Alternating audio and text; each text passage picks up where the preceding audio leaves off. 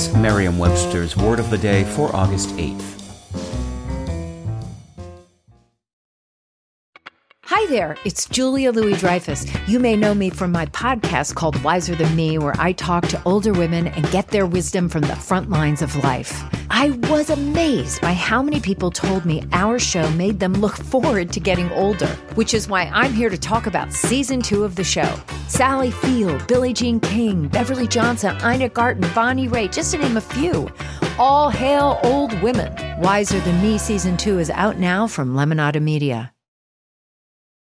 Today's word is resilience, spelled R-E-S-I-L-I-E-N-C-E. Resilience is a noun. That means the capability of a strained body to recover its size and shape after deformation caused especially by compressive stress. It can also mean, more broadly, an ability to recover from or adjust easily to misfortune or change. Here's the word used in a sentence from Newsday by Laura Albanese. Luis Rojas has long preached the gospel of resilience. He talks about it when the Mets come from behind or when yet another player goes down with an injury.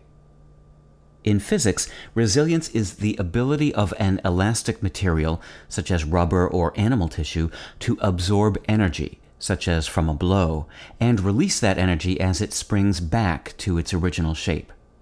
The recovery that occurs in this phenomenon can be viewed as analogous to a person's ability to bounce back after a jarring setback. The word resilience derives from the present participle of the verb from Latin resilere, meaning to jump back or to recoil. The base of resilere is salire, a verb meaning to leap, that also pops up in the etymologies of such sprightly words as sally and somersault. With your word of the day, I'm Peter Sokolowski. Visit Merriam-Webster.com today for definitions, wordplay, and trending word lookups.